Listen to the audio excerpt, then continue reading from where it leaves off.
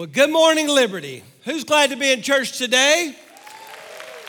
I'm so glad that you have joined us. I want to welcome all the Liberty family and our guests at every campus. And those of you who have joined us online, whether it's missionaries around the world, our military families, or the men and women in the Virginia Department of Corrections, it's a joy to worship together. Can we at every campus make a lot of noise and welcome all of the family?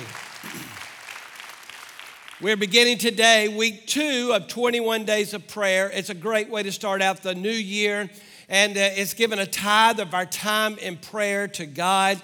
And I would just encourage you, go on the journey. Even if you missed the first week, you've got 2 weeks to go.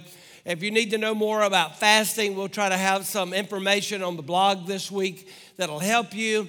And I'm just excited to see all that God's doing. And thank you for sending me reports of answered prayers already in the first week. And can I tell you that one of the biggest prayers I've been praying for years has already been answered. Nick Saban has retired. Hallelujah. Glory to God. You know, the Alabama fans are in mourning. Half the state of Alabama is shouting glory, all the Auburn fans. And anybody else who had to play against him and you're a fan of another team, I know that you're happy.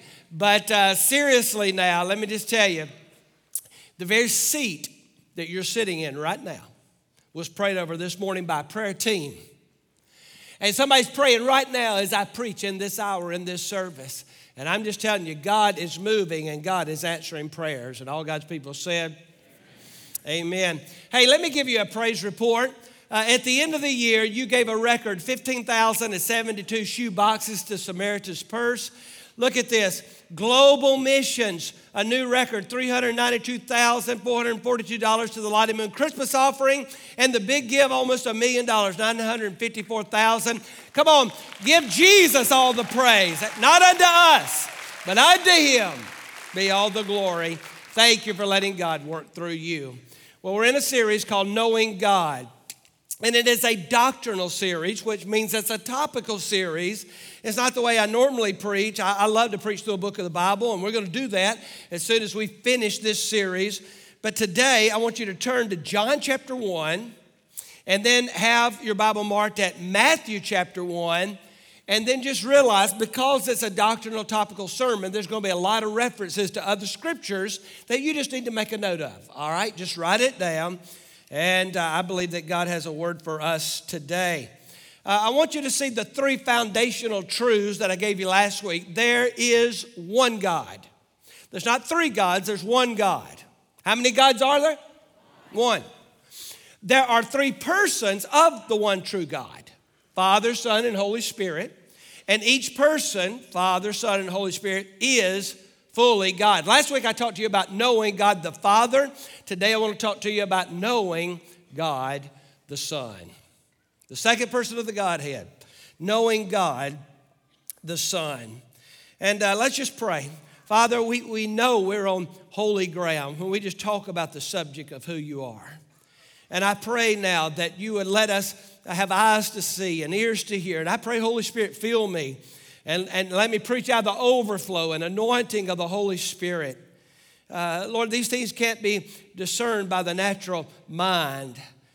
They have to be spiritually discerned, you tell us.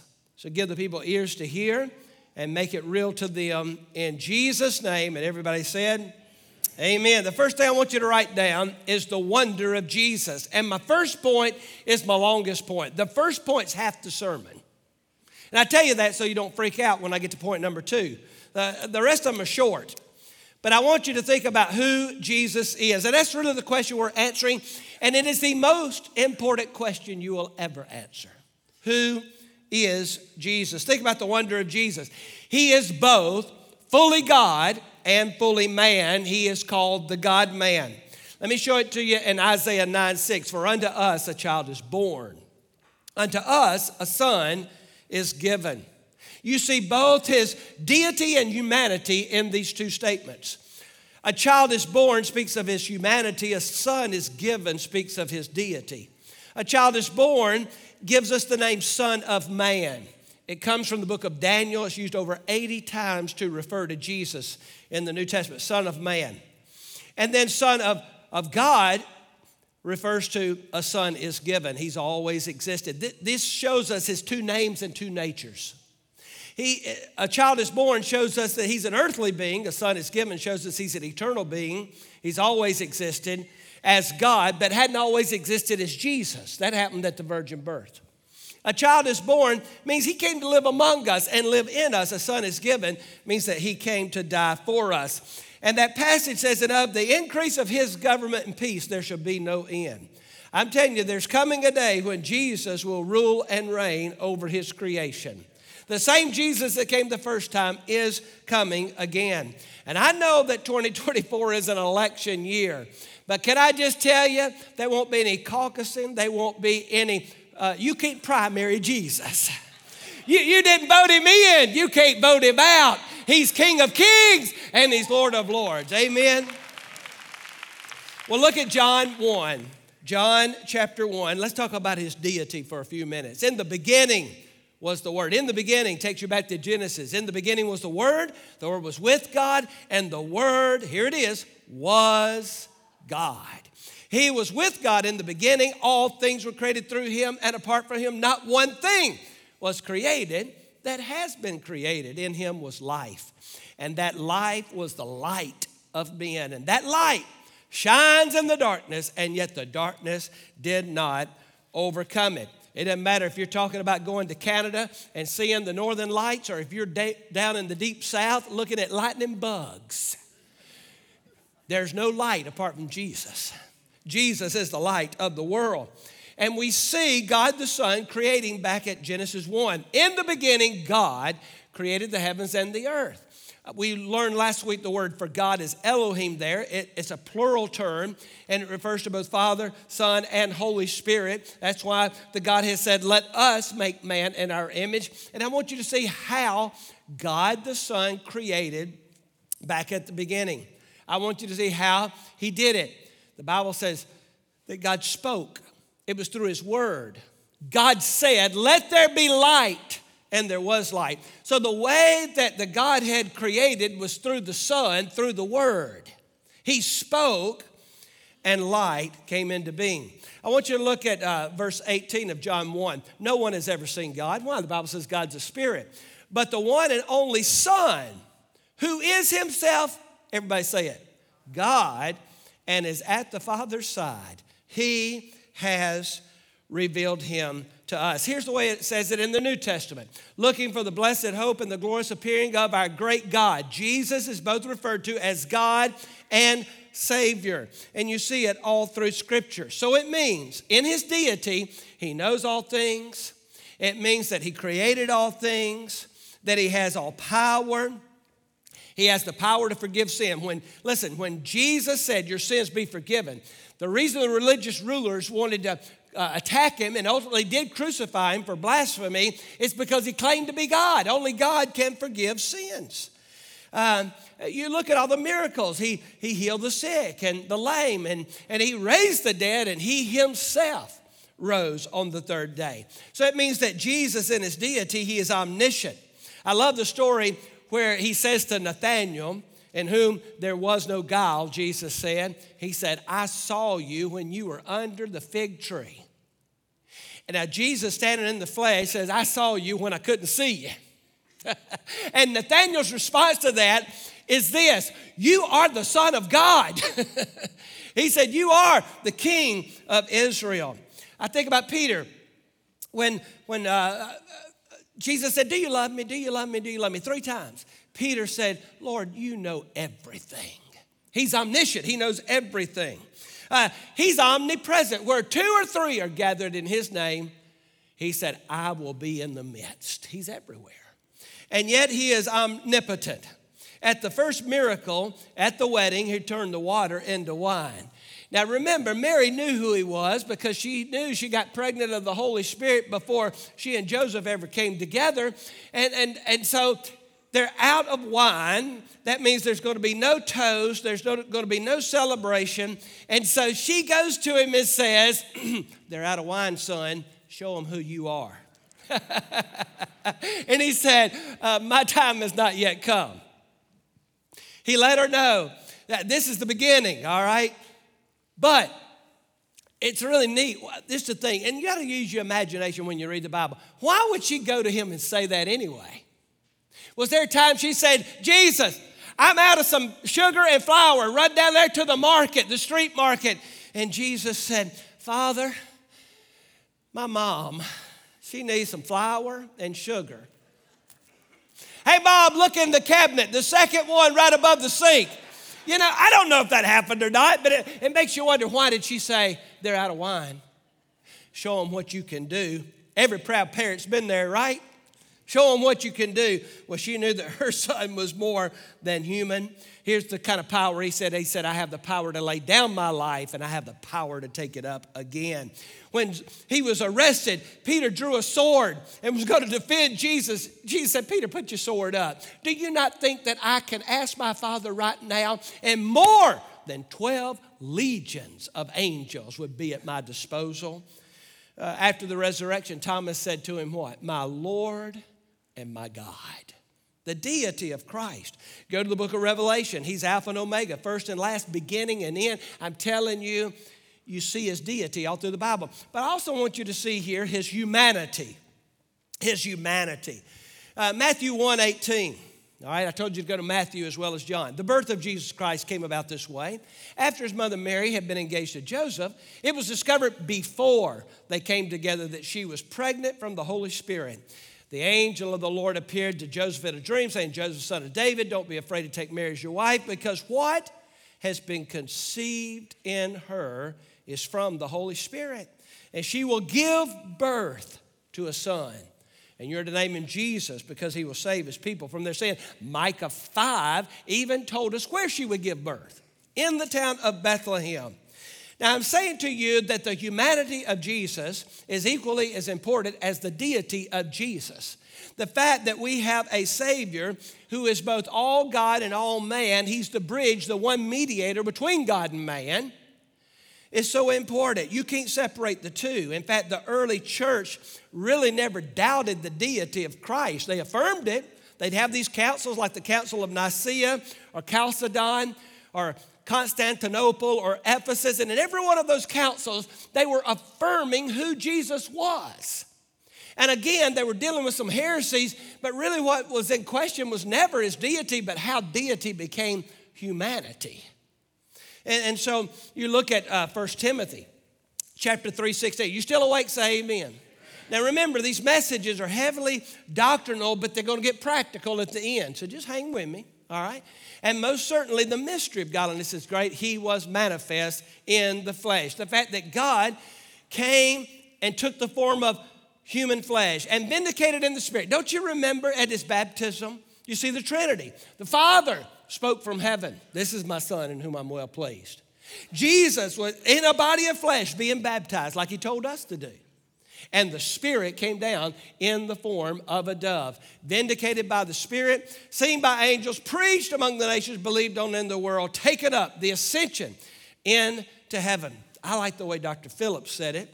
He said the great mystery of the manger is that God should be able to translate deity into humanity without either discarding the deity or distorting the humanity. Jesus is the fullness of the Godhead bodily.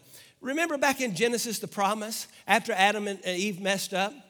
He said that you're going to give birth to a son. That he said what?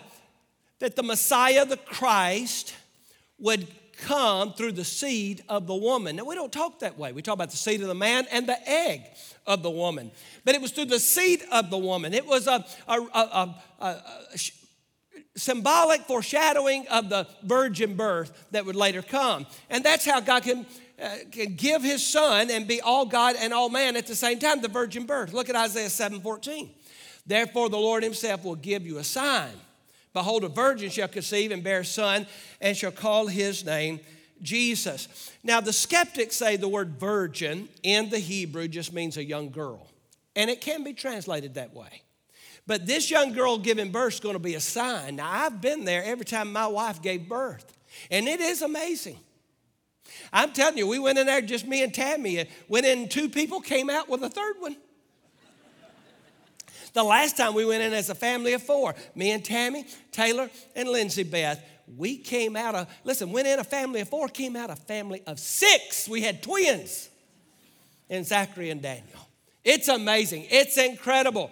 But let me tell you something about the birth of our children. Are you ready? There was no cosmic sign in the heavens when my wife gave birth. And wise men didn't follow a star and come down and bow before any of my children. And yes, we did have a baby shower, but nobody gave us gold, frankincense, and myrrh. You know why? Because my children were not virgin born and yours weren't either. There was only one who entered this world through a virgin birth, the Lord Jesus. Oh, I want you to see it here. Isaiah is really saying this is going to be a cosmic sign. When a virgin gives birth, it will be Emmanuel, God with us. Even Mary questioned the virgin birth. She said, how can this be? How can this be? I've never known a man. You know, we've got 4 children. We've got 12 grandchildren, and they're just precious. I mean, those grandchildren say the sweetest things. And I love it. And it is more caught than taught, y'all. I'm just telling you, let your children grow up around the things of God. Keep exposing them to the things of God. Isabel, we call her Bella. And she's got 3 brothers. And so Isabella, she got to be tough when you got 3 brothers. And she will learn these songs at church, and she'll sing them, and it's just sweet. And she was singing the song one time when she was about 3. You do miracles, the impossible. Except she was singing it, you do miracles, you make popsicles. That's cute, isn't it? And then Isabella, she was singing another one when she was 4 years old. This is how I fight my battles, you know. And this is how I fight my battles. And her mom said, now what are you saying? And she wasn't saying battles. Here's what she was saying. This is how I fight my brothers. This is how I fight my brothers. Well, she got 3. She got to learn to fight them. But this past Christmas, Cohen, her brother, learned to play Mary Did You Know. And so at his piano recital, he played Mary Did You Know, and, you know, everybody clapped. He did such a good job. Well, Bella gets home, and she said, well, I'm going to play a song I wrote. She sat down, and she started playing, and Lindsay said, well, what's the name of your song? She said, Mary Knew It Now. It wasn't Mary Did You Know, it was Mary Knew It Now. And I want you to know that is the truth, that Mary knew it now. Of the billions of humans who have lived throughout history, only one entered the womb the way Jesus did. Here's what I'm trying to say. What sets Jesus apart is not how he left the womb, but how he entered it. Mary knew it now. Mary knew it now. There's never been a time that God the Son wasn't God, but the Son of God hadn't always been a man. No, it came through the virgin birth when he was born in Bethlehem. So here it is, write it down. The incarnation is the Son of God became the Son of Man so that the sons of men might become sons of God. All right? You think about it. His deity, his humanity.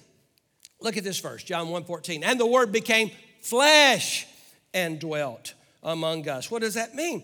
It means that he had a human body. A human body. And I love what 1 John 4:2 says. Every spirit that confesses that Jesus Christ, watch this now, has come in the flesh is of God. Every spirit's not the Holy Spirit, and everything going on in the name of God is not of God. You want to know how to identify heresy? Any group, any literature that says that Jesus Christ was not all man and all God. God come in the flesh. That's heresy. And that's the way you identify it. Now, he had human body. He had human emotion. He knew love and compassion. He had an indignation. He wept. He was troubled. He was lonely. The Word did not give up his deity to take on humanity, but he did cooperate with humanity. Remember, he not only had a human body and a human emotion, but he had a human mind. When they asked him, when's the end time going to take place? He said, no one knows that. Not the angels, not the Son, but only my Father. Now, if he's God, he knows everything. But when he took the form of human flesh, he took a human mind. And your human mind and my human mind doesn't know everything. It has limitations. So he identified with us, human body, human emotion, human mind, human will. He prayed in the garden, if it be possible, let this cup pass from me. But not my will, but your will be done. So Jesus is like us, watch this. But when the fullness of time had come, God sent forth his Son, born of a woman, born like us under the law, to redeem those who were under the law, that we might receive, here it is, adoptions as sons. Hebrews 4:15 says, we do not have a high priest who cannot sympathize with our weaknesses, but was at all points tempted as we are. Every temptation you failed, Jesus succeeded at. Hallelujah. He overcame. It says, because he was tempted, yet without sin. So he's like us, yet without sin. What a Savior. That he would identify with us. He's all man, so he understands us. He's all God, so he can help us. Oh, y'all not getting it. He's all man. That means he knows what you're going through. He's all God. He can do something about it. I'm telling you, he was man enough to thirst, God enough to be the living water, man enough to be hungry, God enough to be the bread of life. He was man enough to weep at the tomb of Lazarus, his friend that died. Oh, but he was God enough to say, Lazarus, come forth. Man enough to be baptized by water. God enough to baptize with the Holy Spirit. Man enough to die and be buried. God enough to rise on the third day. Jesus is more than a man. He is the God-man. Put your hands together and praise Jesus for who he is. And because of his resurrection body, look at what he's going to do with ours. Who will transform our lowly body that it may be conformed to his glorious body. Woo! You just wait. One of these days, I won't be struggling with my weight. One of these days, I won't be struggling with a body that is subject to the curse of sin and aging. Hallelujah. I'm going to be like him. Now, let's look quickly at the witness of Jesus. What did he say about himself? It's real quick. John 10:30, I and the Father are one. That's why they wanted to kill him. They knew when he claimed to be the Father, and he and the Father being one, that he was claiming to be God. John 8:58, Jesus answered before Abraham was born, I am. Here it is. The same I am that appeared before Moses. Jesus said, I'm the great I am.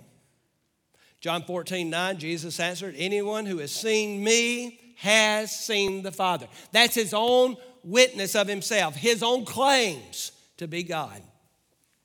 I want you to write this down. The work of Jesus. The work of Jesus. The work of Jesus is so important because a lot of people think that he came just to teach. He came just to show us a moral code. God had already given us the 10 Commandments. We didn't need a moral code to live by. No, he came to do for us what we couldn't do for ourselves, and that's keep the law and to live a perfect life as a human being. Listen, you can't take Christ out of Christianity and still have Christianity. You can take Muhammad out of Islam. It doesn't change the teachings of Islam. Listen, you don't have to believe something about Buddha to be a Buddhist. But Jesus said, believe in me.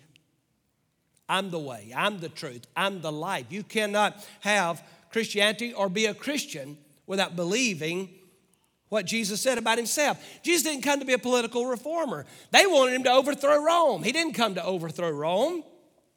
I'm telling you, he came to pay the penalty for our sin. It's called the atonement. Everybody say the atonement. This is so important. Our children have got to learn this. Only a perfect Christ, a perfect human being could keep the law, fulfill it, and then be the propitiation for our sin. Propitiation is the King James word. It means that he took the wrath of God in our place. He satisfied the payment. for our sin. Let me give you 2 verses here. One Old Testament, one New Testament. Isaiah 53:5. You're still awake? Say amen.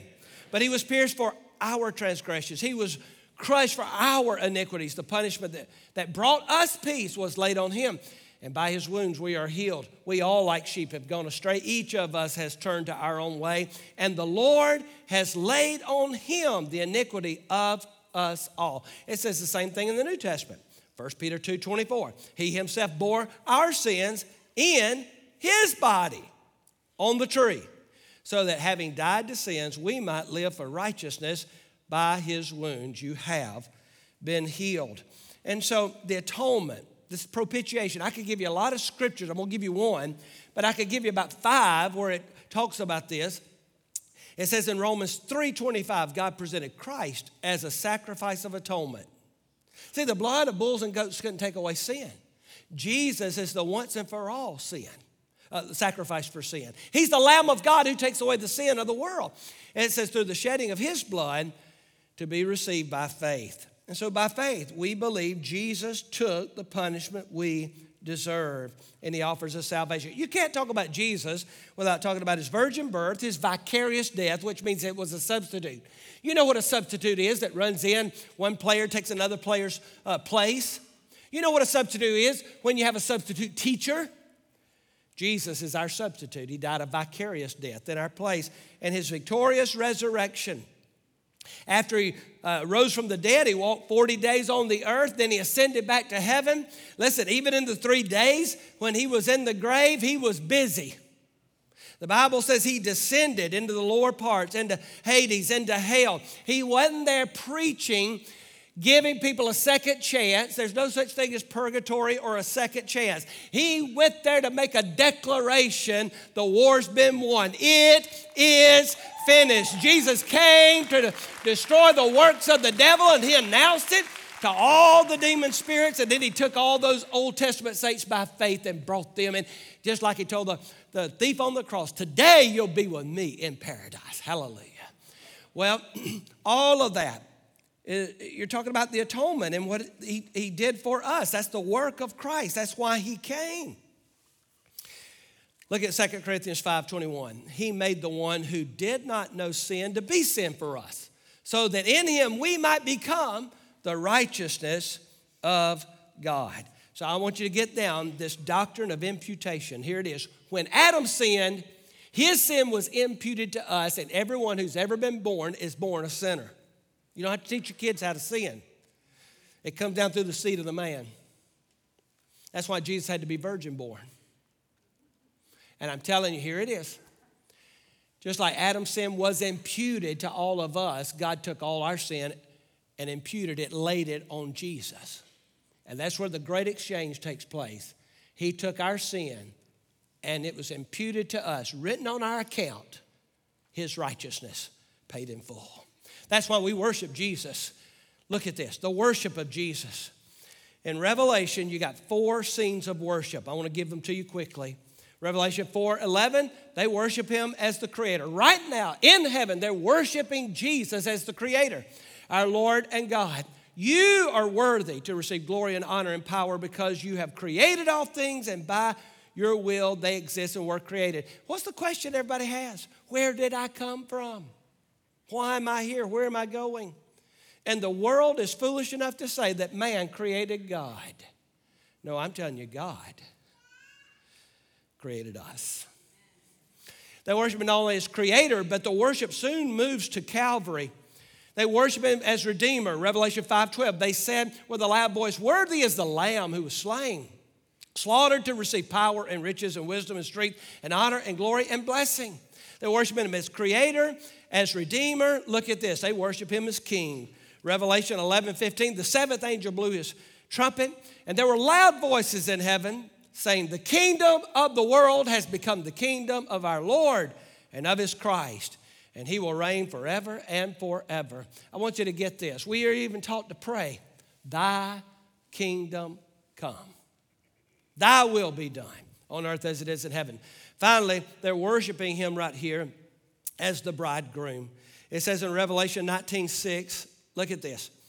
Then I heard something like the voice of a vast multitude, like the sound of cascading water, and like the rumbling of loud thunder, saying, hallelujah. Everybody say hallelujah.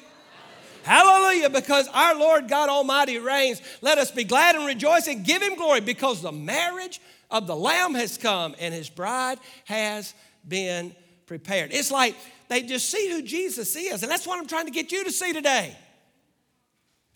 They see who Jesus is. He's the creator. He's the redeemer. He's the king. He's the soon coming bridegroom. And heaven can be silent no more. They just break into hallelujah and glory and amen. That brings me to my last point, the way of Jesus. Now get this. Oh, it's so important. He showed us what it means to be human. He showed us how to live.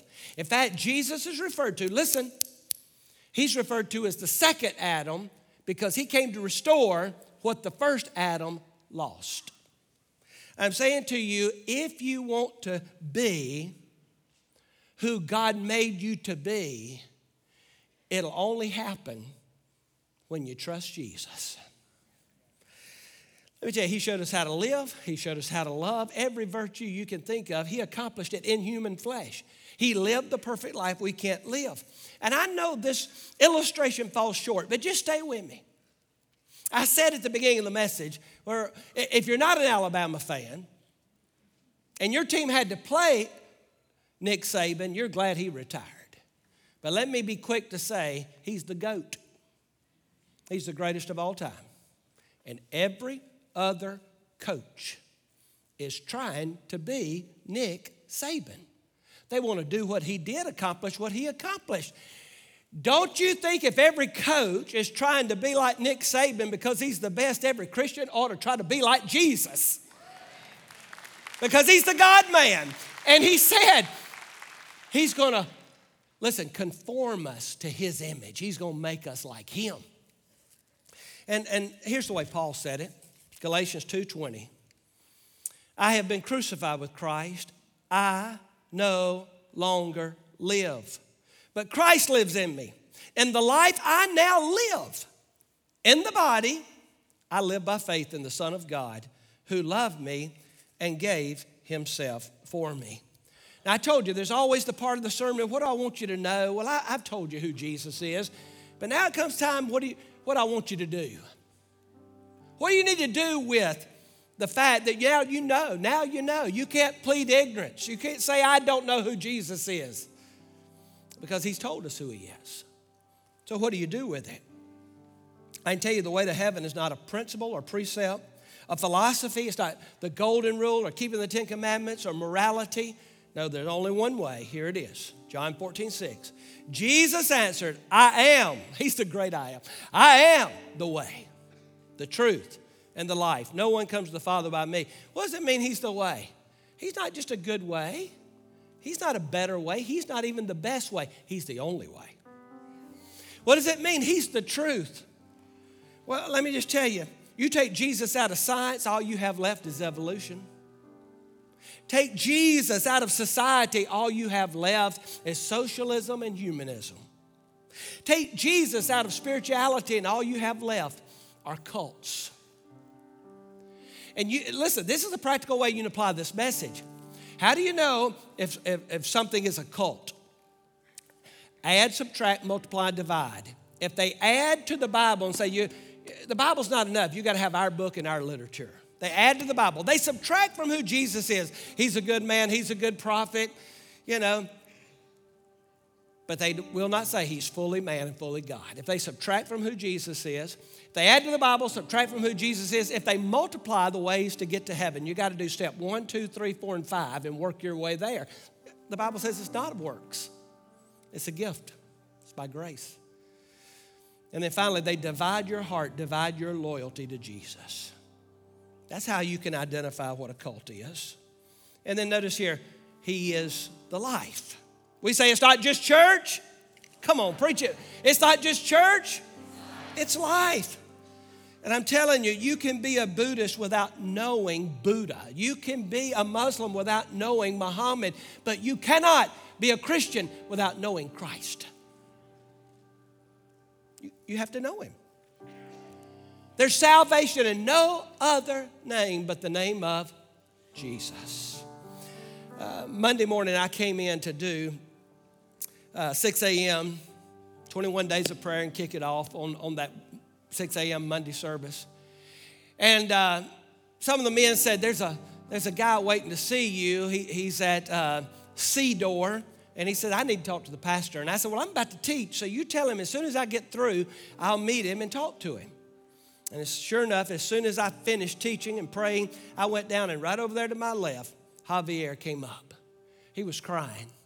He said, Pastor, I need to be saved. And I said, well, Javier, let's talk about it. Are you going to trust in Jesus plus nothing else? Not morality or good works to get you to heaven, just his death, his resurrection to save your soul. He said, that's what I want. He said, I'm tired of my sin. He said, my wife goes to this church, and I've started coming, and I've realized I have never repented. And I've got to know that when I die, heaven will be my home. And I said, well, the Bible says whosoever calls on the name of the Lord shall be saved. So let's kneel right here, and you just tell God in your own words what you just told me. And I'm telling you, as he cried, he began to voice this prayer. God, I'm a sinner, and I've never repented, but I'm repenting now. And I believe that you're the Son of God. I believe you died for me. I believe you rose from the dead. I'm tired of my sin. And I want to know that when I die, I'll spend eternity with you. And it was one of the most powerful conversions that I've ever seen. He got up the next day. He came to 21 days of prayer. I baptized him. And in the baptistry, here's what he told me as we were getting ready. He said, the first person I need to forgive is my father. And he said, I've called him. He said, what you preached last week about the Father and what you said on Monday about the Father, he said, helped me so much. The first person I'm going to forgive is my father. He called his earthly father and told him, he said, God's forgiven me, and I want you to know I've forgiven you. He said, I've been telling everybody all week about Jesus. I just want to ask you this. Think about what Javier said. Have you ever repented? Are you tired of your sin? Do you know and have confidence and assurance that when you die, heaven will be your home? If not, I want you right now, call on the name of the Lord and be saved. Bow with me for prayer. Just pray something like this. Dear Lord Jesus, I know I'm a sinner and I am tired of my sin. I believe you're the Son of God, that you lived a perfect life I can never live, that you died to pay for my sin and rose from the dead to give me life everlasting. Forgive me, save me, be the Lord of my life. Fill me with the Holy Spirit and help me follow you. Give me assurance heaven will be my home and I'll spend eternity with you. In Jesus' name, amen. Come on, will you put your hands together and rejoice with those who prayed that prayer? We want you to fill out the red card at our campuses and just put it in the baskets as you leave or take it to the Next Step Center. If you're online, just text yes to 40371. I want you to stand. Every campus, you know how we end during 21 days of prayer. There's only 2 Sundays left of 21 days of prayer in January. And so we'll just come to the altar and stand. I want you to do that at all of our campuses. Just step out in the aisle or come stand right down here. You may not know it, but before we put down the carpet, we just wrote prayer promises in Scripture up and down the aisle and around the altar. And we just believe we're standing on the promises of God when we pray. And you don't have to come. There's no pressure to come, but I think it's a sweet time if you would like to.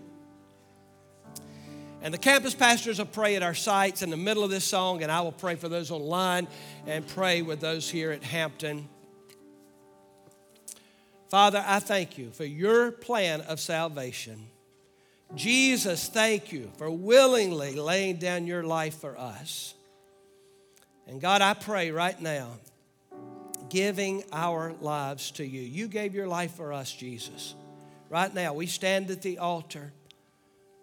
Lord, we give you our lives as a living sacrifice because you and you alone are worthy. Now hear the prayers of these as they call on the name of the Lord. Show yourself strong. We'll give you all the praise for who you are. In Jesus' name, amen.